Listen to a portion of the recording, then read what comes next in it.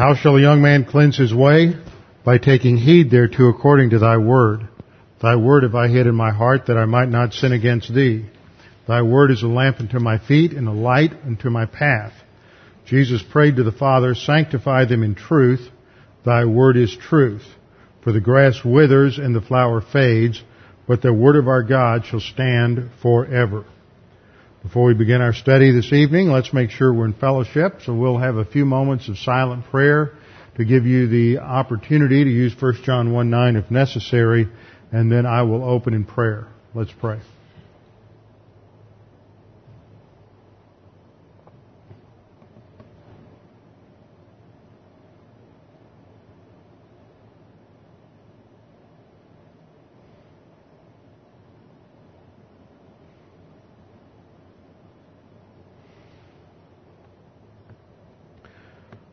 Father, again, we thank you for the opportunity to gather together this evening to study your word and to be encouraged and strengthened by what you have revealed to us. Father, we continue to pray for our nation. Thank you for the freedoms that we have. We thank you for the leaders that we have. We thank you for those who understand what the issues are today in this war against terrorism, which is really a war against radical Islamic terrorism, that this is a religious war from their perspective and that it must be dealt with in that way. Father, there are too many in this country who do not understand the realities of spiritual warfare and the realities of what underlie this war. And we pray that you would give us leaders who would understand those realities and would be willing to make the difficult decisions necessary to defeat the enemy. Father, we pray for us as a congregation. We pray for our study of your word. Pray for our own personal application of it, that we might continue to grow and mature as believers, that no matter what may happen in the future in terms of our nation, in terms of what we face as a people, that we might have in our own souls that which we need to survive any crisis or any circumstance of adversity. Now, Father, as we study your word today, we pray we be challenged with the truth in these early chapters of Genesis as the foundation of the rest of the Scriptures. We pray this in Christ's name. Amen. Well, this evening we're closing in on this final review series that I'm doing related to the first 11 chapters of Genesis. One of the reasons I've done this is because we all need review. We go through this again and again and again. I went back over all my notes. I'm amazed at what I taught, what I learned. Not only that, I sat down in my study today looking at books, a stack of books that I haven't even touched in the last 18 months that I really hoped I would get through eventually, because I know it will be a while before I get back into some of these areas again. There's 66 books in the Bible, and there's only so much time. And you just can't read everything or study everything. And from that perspective, where did I put it? I had a newsletter I picked up that was out on the stand, out on the book stand out in the foyer from the Institute for Creation Research. And I encourage you to get on their website, look at their papers, search through their material. They have a lot that goes into a lot more detail. I just try to summarize and give you a sense of what some of their studies present. I know some of you are a lot sharper in some of these things than I will be in the area of science, and so you will get a lot more out of it. Their address, and then I encourage you to sign up for their monthly newsletter, which is called Acts and Facts. They are currently in their 33rd year of production. In 2004, they started in 1969. And I remember going to I think Henry Morris or Dr. Gish or one of them was in Houston about 69 or 70, and I signed up for Acts and Facts, and I have been receiving it ever since then. The address for Acts and Facts is P.O. Box 2667. That's 2667 in El Cajon. That's spelled C-A-J-O-N, California, El Cajon, California 92021. Their website's www.icr.org. They have great books, videos. We usually keep some of their catalogs out in the foyer. Great stuff for kids. Great material. Another resource that I would encourage you to look at is, and I didn't bring this with me, I think his website is www.discipleshipministries.org. It's either .org or .com. And, or you can do a Google on, Job Martin, and you spell Job, J-O-B as in Bravo, E, pronounced like the biblical Job. And, you can do probably a Google on Job Martin and come up with his website. But he has 2 DVDs right now. He's coming out with a third called Those Incredible Creatures. And if you've got kids from the age of 5 or 6 all the way up to 60 or 70, then they will enjoy these videos. I've watched them 2 or 3 times, and it's just amazing the information he's collected about the remarkable design of so many different creatures. So I would encourage you to get those. I know there are people here who homeschool, and we've got people who listen to tapes that homeschool, and I think this is a great resource for everybody just to instill in everyone the importance of special creation, ex nihilo creation, the design of creation, and that evolution in any of its forms just doesn't work.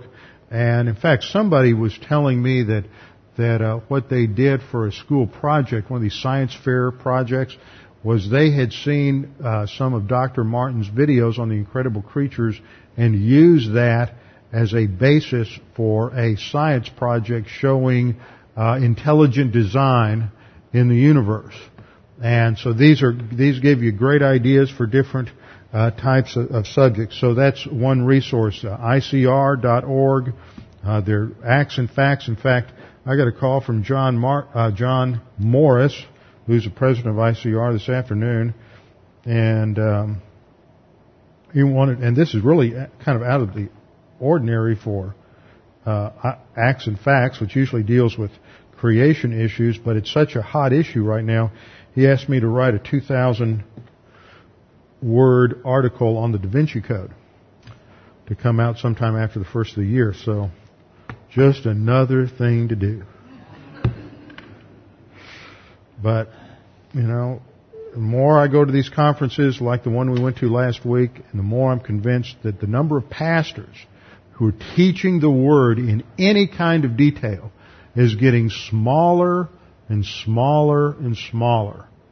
And I'm not like Elijah. I'm not crying that there's no one else out there. There are probably 7,000 who haven't bowed the knee to Baal, but not more. We live in an era of tremendous negative volition, and churches are dominated, and seminaries are dominated by philosophies of ministry that are constantly dumbing down what gets into the pew. So we have to fight against that. But what that does is that it has left the few of us, and by few I don't mean 1 or 2. I think there are many, but they are few compared to the numbers they were a generation ago. There are few left who really teach the Word in depth and who are really taking a stand for biblical Christianity. And as a result of that, you know, more opportunities arise for teaching than I think would have at least come my way in the past. So, Genesis 6 through 9, that's where we are. Let's do our little review. I know this may be getting a little repetitive for some of you, but think through Genesis. How many parts are there? What are they? You got 4 what? 4 events and 4 people. Okay, the 4 events, 4 people. That gives you the outline for Genesis. The 4 events are what? Creation, fall, flood, Babel. Now, some of you still need more repetition on this. It's obvious. Then you have 4 people, and those are Abraham, Isaac, Jacob, and Joseph. Well, I heard you that time. That was a little better. That's it. That is Genesis, and we ought to be sick of that before long, but at least you won't forget it. You know, that's one of the important things that we have that really distinguishes the kind of ministry that I have and the philosophy of ministry I have from that which is out there, is that most seminaries teach pastors to teach so it's memorable. Don't give them too many points, just give them 3 or 4. They can remember that. Hopefully by Monday night they'll still remember your main idea. Just give them 3 points, give them some real funny illustrations or pointed illustrations. Don't talk more than 20 or 30 minutes so people can remember it. They've totally lost the fact that memory comes from repetition. And you hear it over and over and over and over again, and finally it sinks in and you remember it because you can't forget it. Somebody bored you to death with it so many times that you can't get it out of your soul. And that is a radically different philosophy than what you get in seminaries. I believe that you teach by repetition over and over and over again. See the same slides here. It's said the same way so many times that you can't forget it. I don't want to teach so you can remember it. I want to teach so you can't forget it. Now think about that. There's a big difference there. And that marks a difference between philosophy of ministry we have here and what you'll find 99.9% of the other places. And that's why most Christians are failures in the Christian life, as they can't remember whatever it was they were taught because they only heard it once or twice. And in fact, I had one pastor tell me, he said, you know, we were taught never to say it the same way twice. It would bore people. Yeah, but if they hear it the same way all the time, they'll remember it. And that's the idea, is to get it in there. I mean, it's teaching philosophy. Okay.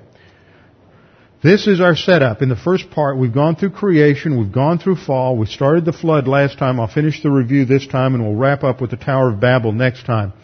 Each one of these events teaches some major doctrine. This is how God teaches, and this is something that we want to instill into the curriculum of the prep school, is to teach principles in terms of Old Testament events and people. Creation teaches us about who God is. It teaches us about His essence, His attributes, that He is the Creator God that is completely distinct from all creation. This is exemplified in the doctrine of the ex nihilo creation, that God creates from nothing. That's what that Latin phrase means, ex nihilo, from nothing. Then the fall teaches us about man. The creation teaches us that God created man perfect in the image of God, that He created nature perfect. So we have God, man, and nature, but the fall affects man's relationship to God and man's relationship to nature. The most damaging environmental impact event of history was when Adam ate the fruit.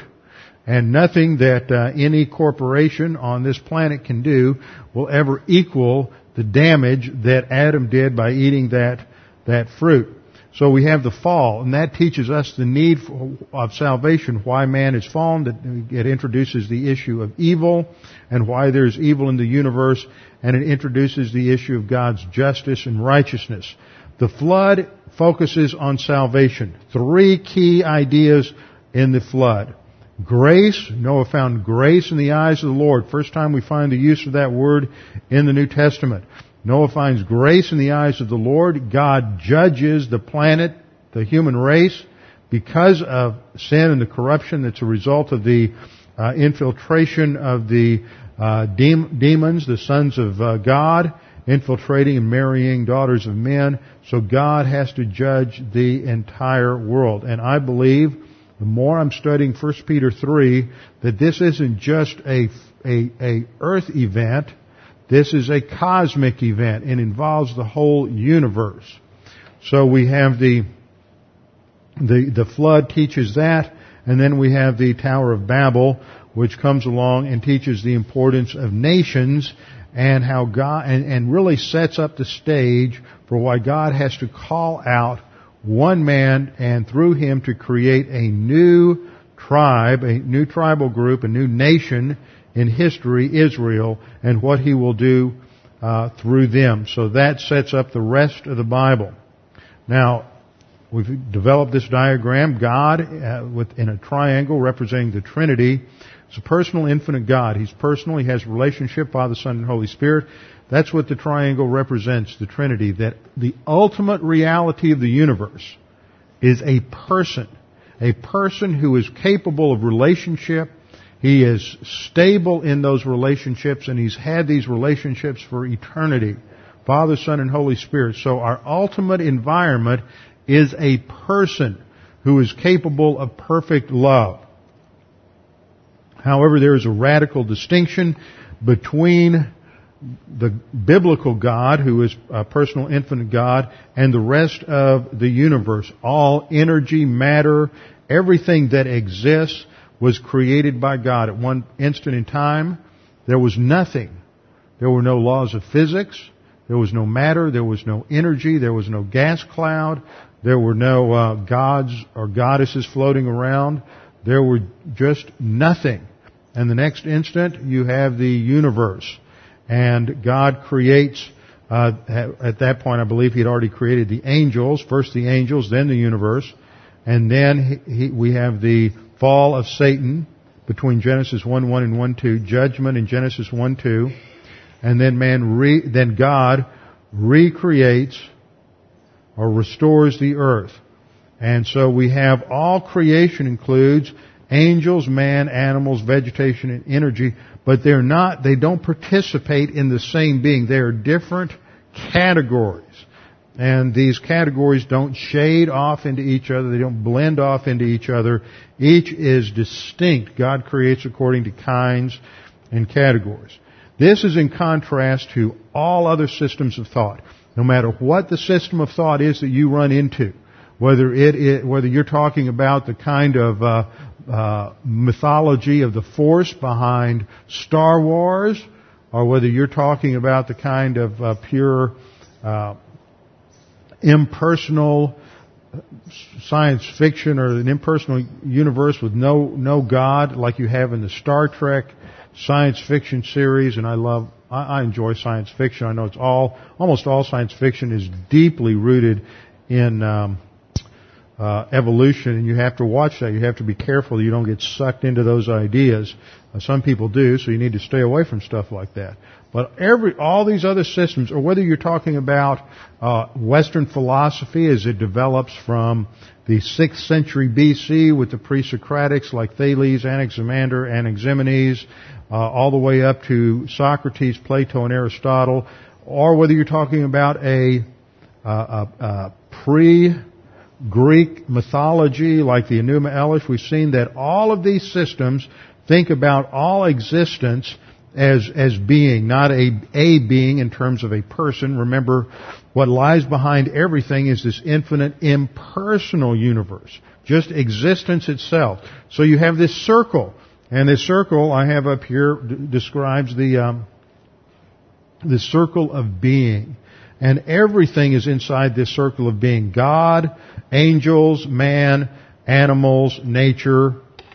And they all participate in the same basic being. It's just given out in different grades. God is spoken of for example, in Greek philosophy as being itself. And He is so full of being in Platonism that He just sort of has to create. Everything flows out of Him. He doesn't create out of nothing.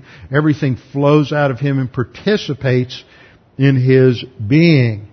And frankly, this circle here, this whole idea of the continuity of being, and that's what I'm talking about here, they all participate in the same being at different levels, is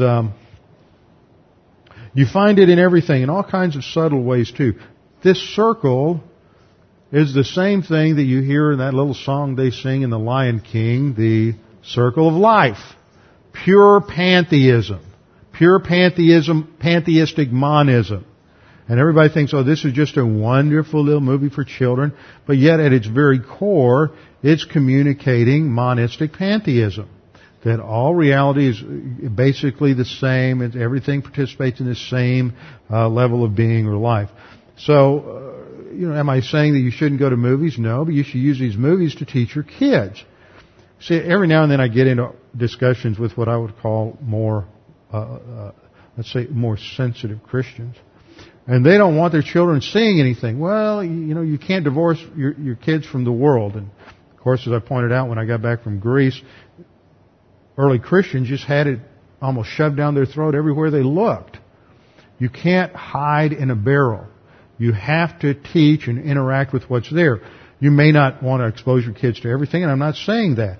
But you can't run and hide either. But you have to realize every work of art, from music to visual arts, theater, literature, everything communicates a worldview. Everything communicates a worldview. Now, how many worldviews are there? Well, I just said there's basically two. Okay, so that means you're either going to read and be exposed to stuff that's biblical or it's non-biblical. Well, we can't run and hide from the non-biblical, so the thing is to teach people how to think critically and to evaluate. Now, to think critically, you have to have knowledge. Now, if you don't go to church and Bible class where a pastor teaches you in depth, you're not going to have the knowledge you need to be able to critically evaluate what you see artistically, what you hear musically, what you enjoy in terms of entertainment. And so we have to learn this. Now, ultimately, this whole infinite impersonal universe ends up in some kind of monism. Monism means ultimate reality is reducible to one. And, for example, in the Enuma Elish, which we read, the early on you have your gods. You have Mumu, and I can't remember the other ones right now. But they're all this watery mass at the beginning. And then once you get the Greeks come along and they want to get away from the deification of the forces of nature, you have Thales, who's the first real philosopher. And he says, well, ultimate reality, once you get past everything, is water. See, it's the same thing. He's just sort of demythologized what was going on before. But all of these early Greek philosophers, every single one of them ends up being a monist. All reality is one. And that means that when you have these distinctions, and I use this yin-yang symbol, where you have the white on one side, the black on the other, and you have a black circle inside the white area and a white circle inside the black area, that shows that even bad is good and good is bad, and that ultimately all reality is reducible to one. You can't even distinguish between good and evil. That's monism. And it ultimately ends up buying into this continuity of being idea that all reality is one. And if all reality is one, then you can generate through your own intuitive insight and your own mystical connection to the universe, you can discern reality. This is pure arrogance, but it's mysticism. And mysticism came right out of this. Now, one of the interesting things, and this is why I go to one reason I like to go to conferences like the one we had last week, and at the Conservative Theological Society in Dallas, is that you always learn something, or sometimes you get hit afresh with an idea that you always knew was there. And in one of my talks, I was going through the history of philosophy and the history of the idea of the continuity of being, and and I traced it from the ancient Egyptian, Mesopotamian, and Greek mythologies into early Greek philosophy, down through Plato and Aristotle, into Stoicism, Epicureanism, and then into Neoplatonism, and then from there down through all those people you never heard about, like Boethius and Dionysius, the pseudo-Areopagite. See, I'm already putting some of you to sleep. All these medieval philosopher theologians that dominated the church. And I pointed out a historical trend that you find again and again, and that is that rationalism / empiricism always ends up being bankrupt. You can't find ultimate answers through reason or experience. And when you can't find ultimate answers, what do? You give up. You can't know. You become a skeptic. So rationalism and empiricism always gives way to skepticism. But you can't live as a skeptic. You can't live as if there's no hope, no reality, no ultimate good future or anything. You have to live as if life has meaning and purpose and value. You have no reason for it anymore. Rationalism and empiricism have destroyed that. But you can't live as if there is no hope or value. So now you just believe it despite the evidence. That's called mysticism. Rationalism gives way to skepticism, which deteriorates to mysticism. And one guy, we had a panel discussion the last morning, and one individual asked the question, what happens after you deteriorate to mysticism?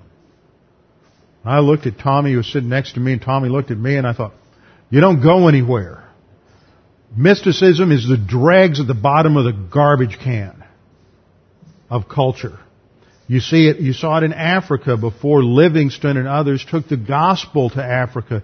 You saw it in the Asian religions, in China, in Japan, in India, that Hinduism, Buddhism it's the dregs of culture. It doesn't produce anything of value. What changed Asia was the introduction of Christianity. Unfortunately, a lot of other garbage from Western civilization went in as well. But what changed the East was positively the elements that came directly or indirectly from Christianity. Same thing in the West. The West was enmeshed in mysticism at the time of Christ. The Greco-Roman religions had all deteriorated into mysticism, and the only thing that got them, that reversed that, was the New Testament, was Christianity. So once you go through this cycle, every culture bankrupts itself into mysticism, and then it begins to deteriorate into primitivism and self-destruction, and the only thing that can change it, the only thing that can reverse it, is biblical Christianity. And it all because of this ultimate concept of an infinite impersonal universe. Then we looked at the fall.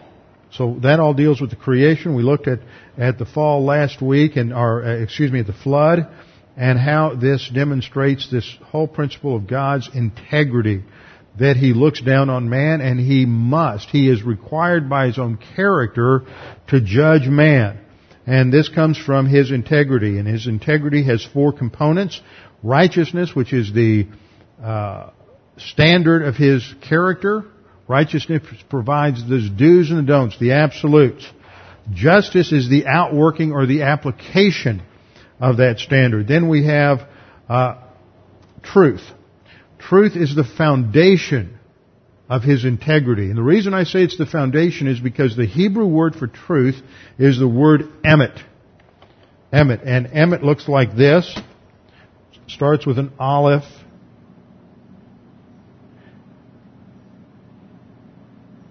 E-M-E-T. Etymologically, it goes back to a root that has to do with the foundation on which you would set a pillar. So it has the idea of stability, something that is immovable, something that is steadfast. All of that has to do with just the etymological root of truth. Truth is that which is stable. It is absolute. It provides that foundation for everything. So the truth is the foundation of God's integrity, and love supplies the solution that is given through God's grace. So I put up this chart. We have the Trinity. And in the Trinity, we highlight these 4 attributes: righteousness, justice, love, and veracity. And that produces, outside of God, grace. Grace, by definition, is unmerited favor. And grace only goes to those who don't deserve it. Adam and Eve did not receive grace. They were the recipients of God's personal love. And in God's personal love, He supplied all kinds of things for them. But they had perfect righteousness. And so God did not need to supply them in grace. Grace is for those who don't deserve it. Psalm 89:14 connects these attributes. Righteousness and justice are the foundation of your throne. Loving kindness, the Hebrew word chesed, which emphasizes God's faithful, loyal love, and truth go before you. So that links these 4 elements of integrity together. Now, we come to our review of the flood itself and the ark. One of the issues that frequently comes up as you study the flood is this feasible? The whole thing, is it feasible? Is the ark feasible? Is it feasible that a man could put all these animals on the ark and run a floating zoo for a year and keep all those animals alive and feed them? And what about the sanitation problems? And we covered that in detail. Just to remind you of a few things, the ark was not some small little floating boat, but it was the largest seagoing vessel to be built until the late 19th century. In fact, in 1858, the Pacific and Orient vessel, the Himalaya, which was 240 feet by 35 feet, and then then let me see. Let me look at my notes here. Then Isambard K. Isambard K. Brune built the Great Eastern, which was 692 feet by 83 feet by 30 feet, which was approximately 19,000 tons and was 5 times the tonnage of any ship built to that point. And it wasn't for another 40 years that another vessel was built, 1898, that another vessel was built that was as large as or larger than the ark. It had a tremendous capacity. It was 438 feet long and 73 feet wide. So, up until 1858, the largest vessel had been the Pacific and Orient vessel, the Himalaya. That was the largest vessel until Brune built the Great Eastern. And that had larger tonnage than I'm skipping around here. There was the Himalaya and the Great Eastern were the largest 2 vessels up to that point. Then he built the Great Britain, which was 322 feet by 51 feet by 32.5 feet. So that had ratios that were similar to the ark, and that was the first ship in 1858 that was larger than the ark. It had a capacity of 522 standard livestock cars. So it could have carried 3 times the amount of animals necessary at the time of the ark. We went through the study there and saw that there was a difference of opinion among creationists as studies go on. John Wood-Marapi, in his recent book, A Feasibility Study on Noah's Ark, suggested there were only 17,000 kinds. Whitcomb and Morris earlier had suggested there may be as many as 60,000 kinds, but even if you take their larger figure, still only half of the ark would have taken up the animals. The rest would have been for food and other supplies. So the ark itself was feasible. The idea of managing all these animals was also extremely feasible. So in terms of the mechanics of the ark, managing the animals, all of those things, that's feasible. One thing I did not cover was what happens in the flood itself. I never discussed certain geologic evidence, and I want to take some time to add some information on that to what we've studied in the past. When you study Noah's flood in Genesis 6, question that should occur to you is, why is this really important? I have belabored this point again and again. Why is Noah's flood important? Why is the flood important? A flood is important because understanding what Genesis says about the flood, changes everything about how you view earth history. It changes everything about how you view earth history. If the Bible is correct, if the record that we have in Genesis 6 through 8 is a universal reality, then is historically accurate, then it changes everything in terms of science and everything you hear about ages, the age of the earth, time, dating mechanisms, everything. And in the early part of Genesis 1, I did some studies on dating, and I'm not going to go back and review and go over that technical material again, but this is the point in flood geology. On the one hand, you have those who believe there was a literal worldwide flood that lasted up to a year, that changed everything about the earth's structure. And the results of a flood of that nature would have impacted many other of Earth's systems, not just water. It would have changed changed geology. It would have changed meteorology. As we'll see before we finish tonight, it would have an impact on creating an environment that would be developed into the ice ages. All of this is a result of that worldwide flood. On the other hand, you have modern geology, which insists that the earth is millions and millions of years old, and that all life on earth developed gradually through a process known as evolution, and that the evidence of this process is what is embedded in the rocks in terms of fossils. And evolutionists and historical geologists go out and they look at these different levels of strata and the different fossils that are found in those strata, and they date the rocks, and they argue that just as the lowest level goes from the most simple life forms to the larger mammals at the top, so this reflects Earth's history. And this is the concept of modern geology. Flood geology argues that all of these fossils were laid down at the same time in a catastrophic global event that killed everything except the animals that were on Noah's Ark. And the difference is a time factor of just a few years. So theology or modern geology argues that you have lengthy time frame because the assumption is that if you have enough time, anything can happen. And here we have a cartoon of a man lifting up the carpet of time and sweeping under the rug the lack of fossil transitions, the lack of mechanisms for evolution, the reality of the design of living things, and observable order in the universe, and all those are just swept under the carpet of time and ignored by the evolutionists. So we want to look at what the Bible says here. And the Bible says that Earth really isn't that old.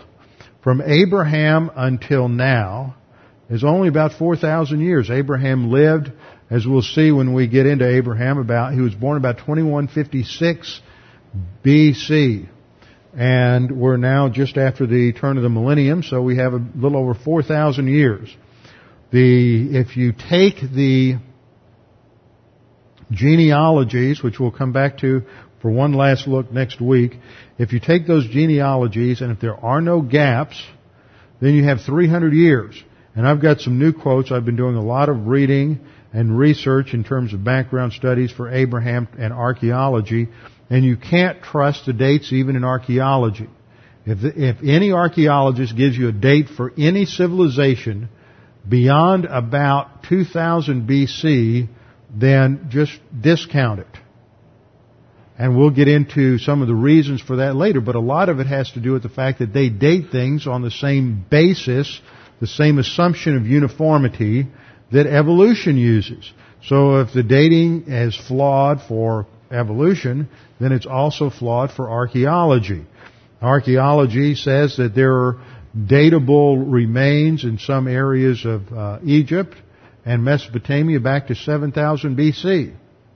Well, wait a minute. If you take a strict flood chronology, you got a flood about 2560 BC. So what happens? So we'll have to look at that in detail as we get into background studies for Abraham. So from the flood to Abraham is about 300 years. From the creation to the flood is 1,656 years. So according to my calculations, that puts the creation or the restoration of Genesis 1 back to about 4156 or 4165. I'm dyslexic, can't remember. About 4150 BC plus or minus 15 or 20 years. Now that takes us back to the restoration. Some people say, well, the earth could be millions and millions of years older. Yeah, but why would you ever think of millions of years? The only reason you think of millions of years is because you're giving some sort of credence to the dating mechanisms of evolutionists. But if none of those dating mechanisms work, and we've studied that in the past, if none of those dating mechanisms work, then there's no reason that the Earth is much older than 5,000 or 6,000 years. So, in fact, if you use the same uniformitarian presupposition, the Earth can't be any older than about maybe 1500 BC. And one argument for that is the strength of the Earth's magnetic sphere. Studies were done in the late 70s measuring the Earth's magnetic sphere. They've measured it for 150 years, I think now. Every year they measure the strength of the Earth's magnetic sphere. And each year it grows measurably weaker. And so you can plot that out on a graph, and then you can extrapolate, you can develop a formula showing what the decay rate is, and then you can extrapolate backward. And if you extrapolate backward, what you discover, I think, is that about 12,000 BC, the magnetic sphere on the Earth would have been too powerful to support life. At 15,000 to 18,000 BC, the Earth would begin to implode. So, if uniformitarian presuppositions are correct, you can't have an Earth that's any older than about 15,000 BC, 16, 17,000 years total. So, the Earth is very young. You don't need long ages. I don't think it took Lucifer very long before he became arrogant. You know, a couple of days, a couple of weeks, a couple of 100 years, but not 5 billion years. And I don't think it took Adam and Eve very long before they sinned. We don't know how long it took them before they sinned. We do know that Seth is born after Cain murders Abel. Seth was born when Adam was 120 years old. That's your parameter right there. Now, I've had some people say, well, that's only 120 years from the flood. Wait a minute. Time started at the first day when God said it was evening and it was morning, day 1. Day 2, day 3, you're counting time from Genesis 1:3 on. You have measurable time. So you've just got to be, an absolute idiot to try to think that time doesn't start until Adam falls. So it says Adam was 120 years old. Adam might have been 30 years old when Noah sinned. When Adam sinned. He might have been 100, he might have been 80 years old. He might have been 70 years old. But he's still been around 70 years. The earth you'd had evening and morning, 360 days a year for 80 years. It's amazing the lengths people go to try to avoid literal interpretation of the Scripture to fit some scientific presupposition that won't hold water. So the age of the earth is somewhere between, just to give it a little leeway, 6,000 to 7,000 years. 2 Peter we read, knowing this first, that there shall come in the last days scoffers, walking after their own lusts, and saying, where is the promise of his coming? For since the fathers fell asleep, all things continue as they were from the beginning of the creation. See, this is the principle known as uniformitarianism. I'll write that up on the overhead for you. Uniformitarianism. U-N-I-F-O-R-M. Uniform. That everything in the universe has a uniform rate of deterioration. Uniform. Uniformitarian principles and ism at the end. Uniformitarianism says that all these decay rates continue at the same rate they do today. Therefore, if you can measure the decay rate of something today, then you can create a formula and extrapolate backward, and that will give you the age of something. All things continue as they were from the beginning of the creation. Now, the challenge for this is that as I mentioned Sunday morning, the Institute for Creation Research has come out with a new book called, I think it's just called the RATE Project, R-A-T-E, and that's an acronym for something that I don't remember what it was if I ever knew it. And it has been a 10-year study by these scientists, and they have taken all manner of objects and rocks and fossils and subjected them to all manner of blind study tests and dating, different dating mechanisms, whether it's potassium, argon, or radiometric, carbon-14, whatever it is. And they've come up with an incredible range of dates. They've also made a lot of other analysis. For example, one thing I do know, they took coal and they dated coal, and coal, which was allegedly, according to evolution, formed thousands and thousands, tens of thousands of years ago. Coal all dates to just several thousand years, 4,000 or 5,000 years ago. So that fits a biblical model, a flood geology. So this is going to shake up a lot of stuff. So uniformity is all things continue as they once did. For this they willingly are ignorant, that by the word of God the heavens were of old, and the earth standing out of the water and in the water. See, 2 Peter 3:5 says that modern man is willingly ignorant of what the Bible says about the heavens in Genesis 1, that God separated the waters above the earth from the waters in the earth, so that the description is that the heavens of old, where you have the earth standing out of the water and in the water, whereby the earth that then was, that is the pre-flood earth, being overflowed with water, perished. There's your divine judgment. So if you ignore that, you've got to come up with some other explanation for where all these dead things came from that you find in the rock. And the presupposition that underlies all this is uniformity, biological uniformity, astronomical uniformity.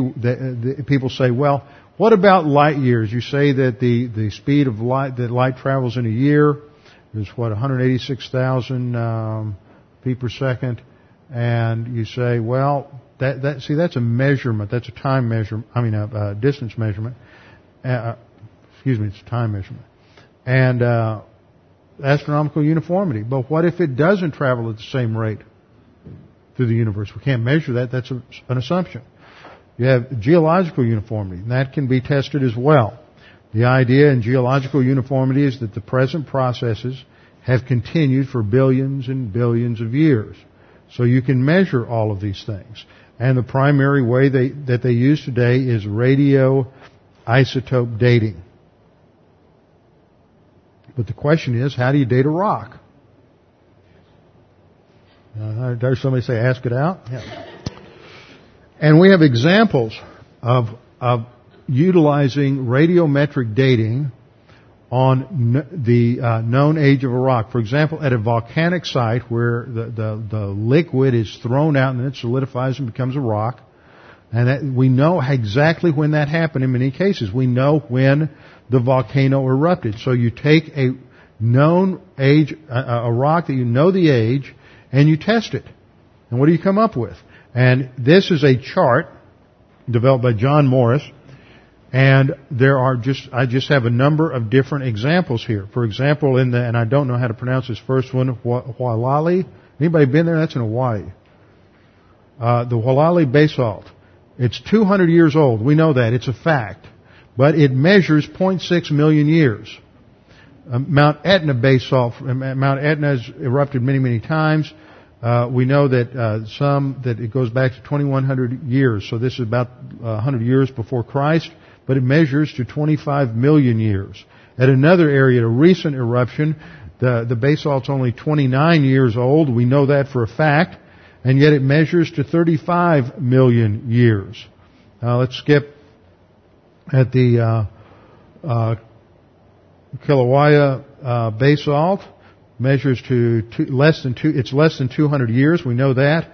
But it measures to 21 million years. Mount Erebus, we know it's 17 years old, but it measures to 1.6 million years old. So when we take these dating mechanisms and test them against rocks where we know the age, it gives completely erroneous information. So if it doesn't work when we can know the results for sure, how can we trust it at all? Well, we can't. So you just throw it out. It's just away. So what we're left with is an understanding of Scripture that there could have been and that there was a worldwide flood that reshaped the entire Earth's surface. This is a radical event. You can see evidence of this everywhere. See, the problem is if you take an old Earth position, and we've gone back, we've studied this, that Christians came up with several different ways to try to compromise or try to merge what the Bible teaches with evolution. You have theistic evolution, where the idea that God just uses the processes of evolution to bring life, that God just sort of creates everything initially, but He oversees the process of evolution. You have a view held today called threshold or progressive evolution. And this is the idea that these days in Genesis represent periods of time and periods of creative activity, perhaps. Or each day is really a geologic age. But in any of these positions, you almost always, though not without exception, but you almost always end up with people taking a local flood view. Even in what I call the New Gap view that developed in the 19th century that tried to insert all the geologic ages and fossils and Neanderthal men and everything else in between Genesis 1:1 and 1:2. Even that view, many people who hold that view also held to a local flood.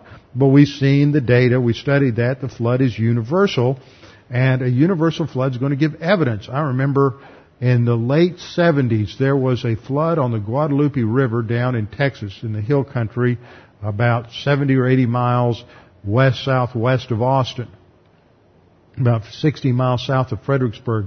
There were had a terrible flash flood that went down this very narrow area that basically just carved it out, just ripped out all the trees, and it caught a school bus of high school kids.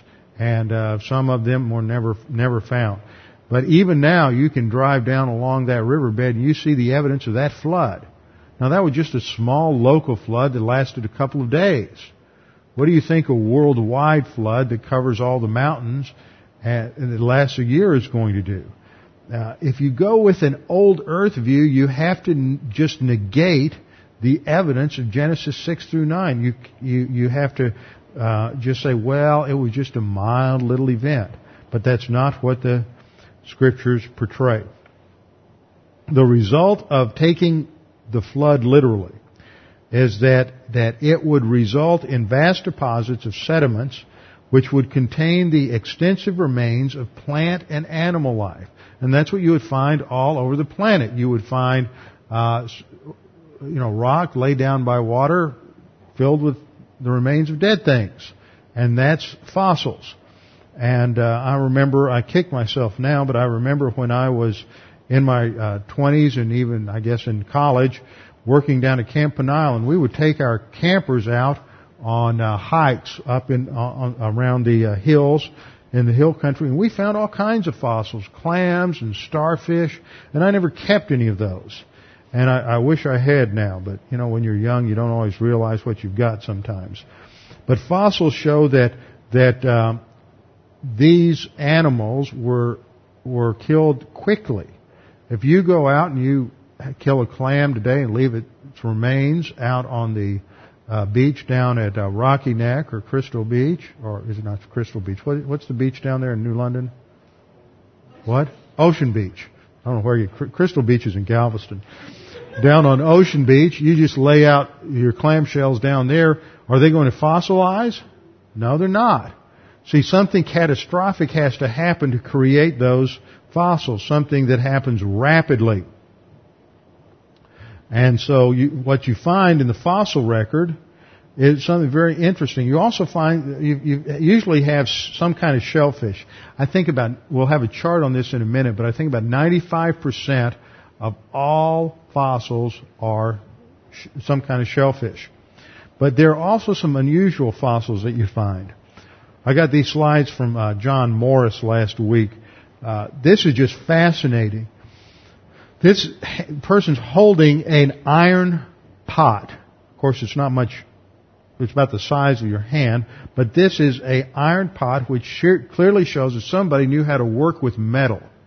You'll never guess where they found this. It was embedded deep in a vein of coal in West Virginia.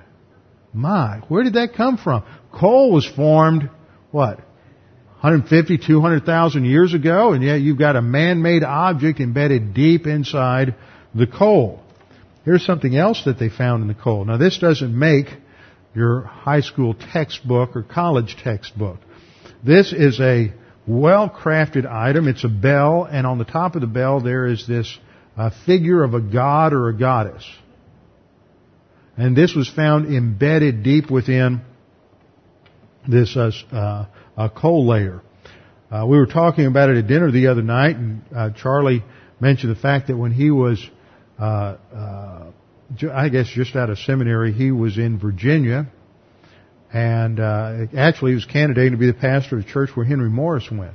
And this was down in Virginia, and he asked Dr. Morris at the time if anybody had found any human remains in the coal beds in West Virginia. I mean, that just completely disrupts the whole theory of evolution if you would find human remains inside the coal. And he said, yes, as a matter of fact, there have been a number of strange things like that had happened. Usually they would call in. As soon as that happens, they stop. They call in the archaeologists.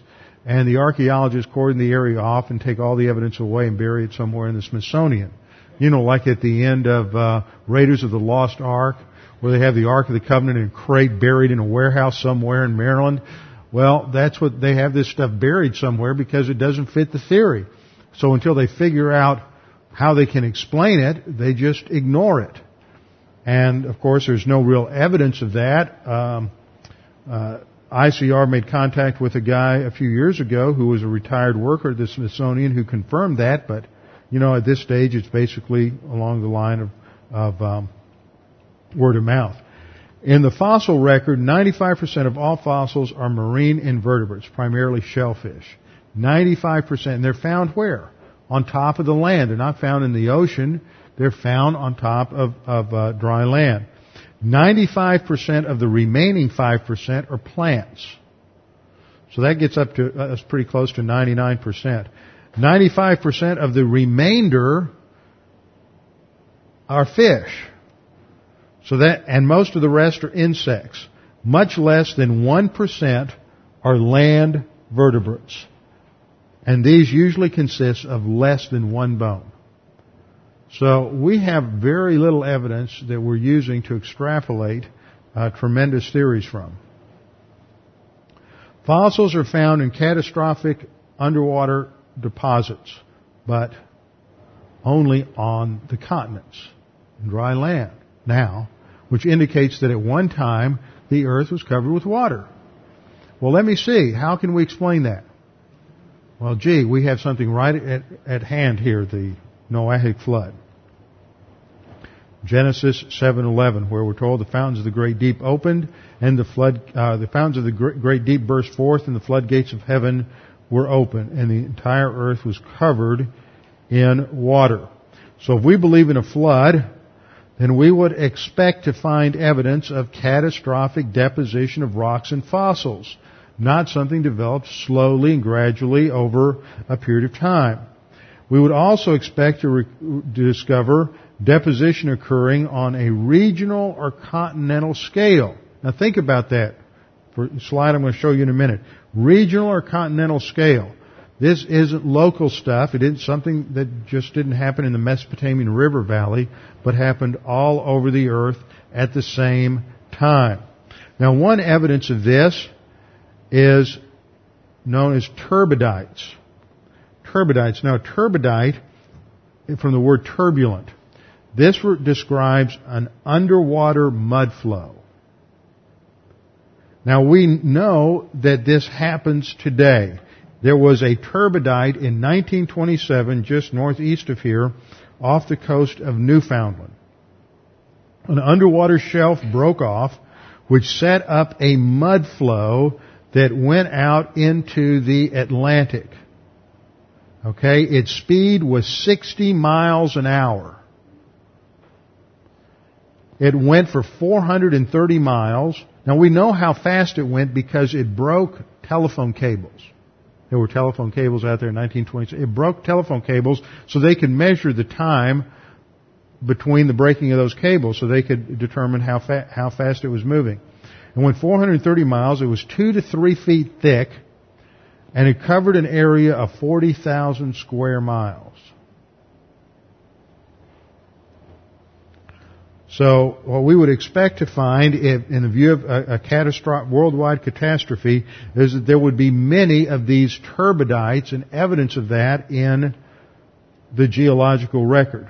And what we discover is that 1/3 to 1/2 of all sedimentary rock now found on the continents is understood as a result of a turbidite.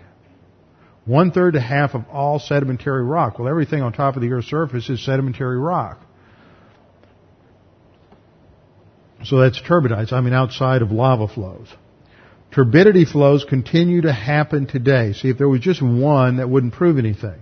But they continue to happen underwater. So that means that all of the planet had to be covered with water. And the idea of a worldwide flood predicts a world full of turbidites. So this fits a biblical model. It does not fit an evolutionary or historical geology model.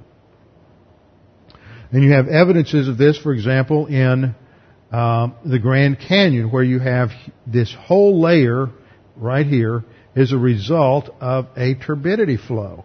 It's just like laying a mud pancake across the surface of the earth. But the interesting thing here is this turbidity flow isn't just localized to Arizona. It's part of what is called the Sauk sequence, which covers almost all of the North American continent. And here you have an overlay showing the Sauk sequence and how that covers almost all of the North American continent. Now see, this is evidence of a regional catastrophe, not a local catastrophe, but a regional or continent-wide catastrophe. Well, of course, that doesn't fit the evolutionary model. That only fits the model of a worldwide flood in Noah's time. Another evidence now, I couldn't get any really clear pictures. I hope this shows up. Another evidence of that supports the biblical view is something known as polystrata trees. Now, poly means many, strata means many strata, and trees. So here you have a tree that has been fossilized or petrified, and here you see all these different strata. Well, think about it. If all those strata were laid down over millions and millions of years, would that tree still be there? No, it wouldn't. Here's another picture. Here you have somebody standing next to this fossilized tree, and here you have all the different layers of strata. What would happen, we saw evidence of this with the Mount St. Helens explosion, that when the mud flows came down off of Mount St. Helens, it pushed thousands and thousands of trees down into Spirit Lake, and it was just all covered. And then as those trees absorbed water and became waterlogged, they dropped. Instead of lying flat on the surface and sinking, they would drop root down. And then they would sink root down like they were standing up. And then as all of that silt and dirt and sediment that came down in the water began to silt out of the water in Spirit Lake, it laid down in strata at the bottom of the lake. And all this happened within a year. It didn't happen over millions and millions of years. So that is argues against any kind of a long-term, long-going process over millions and millions of years. Now, after the flood, a couple of interesting things happen. And I don't have time to get into this. Maybe I'll come back and talk about it at the beginning next time, because we're really getting into the post-flood environment. In fact, I will, because I want to do a little more reading on this. But one of the things that happens is that you have the development of the ice ages. And that can only happen if you presuppose a worldwide flood and the dynamics of a worldwide flood. It can't happen under uniformitarian principles. In fact, there is no modeling that has been done by meteorologists can produce the kinds of circumstances on the earth today that would produce an ice age. They can't figure out what the mechanics would be.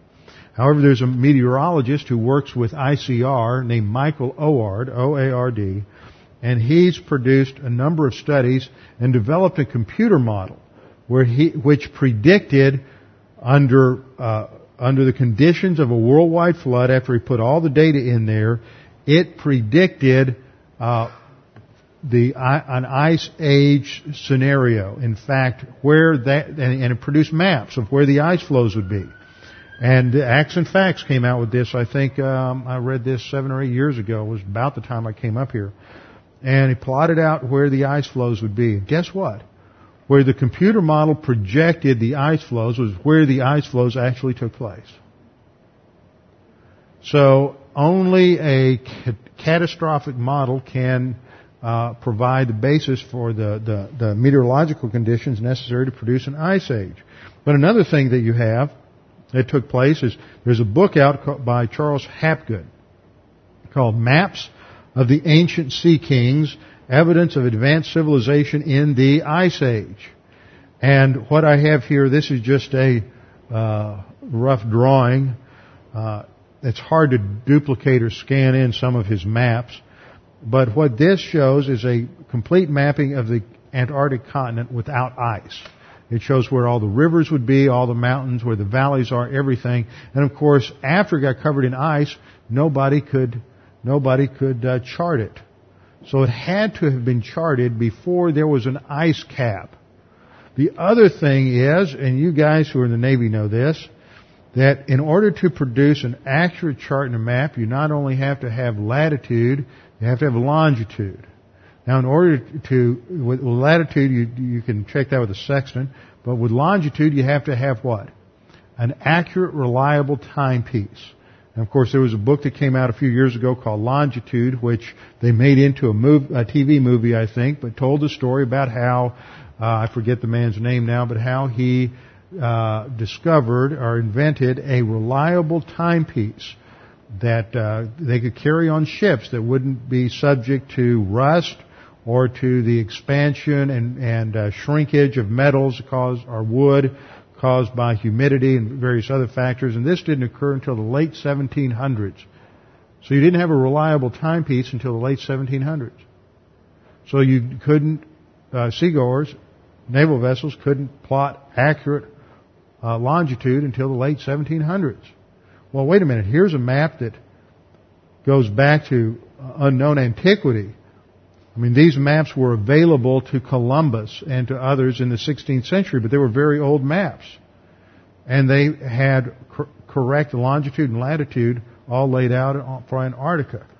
Well, Hapgood argues that these were mapped about the time of the Ice Age. Now that fits what we know about the Bible, because the sons of Noah would have been going out, those first 2 or 3 generations would have been going out exploring the earth. And they had all of the technology available to them from the antediluvian civilization. So they knew how to do all of this. They knew the math, they had accurate timepieces, they had all kinds of accurate navigational skills. So it's quite interesting. The more you study and the more you dig around, see, it's hard to find this stuff because it's not mainstream. But the more you study this stuff, the more you can come up with evidence that supports the biblical view as opposed to the secular view. All right, what we've learned from this is, in the flood, is that God judges the earth. And everywhere we look, every time you see a fossil, you think of God's judgment. But God's grace prevailed. He provided salvation, and it is the flood is a picture for us in the Bible of the salvation that God provides through His grace. With our heads bowed and our eyes closed. Father, we do thank you for the opportunity to study these things tonight, to understand that there's tremendous verification in the world around us of the truth of your word and of the reality of a worldwide flood at the time of Noah. Now, Father, as we continue to study in Genesis, we pray that you would challenge us with the truths we learn, that we might have a closer relationship with you and be challenged to advance to spiritual maturity. We pray these things in Christ's name. Amen.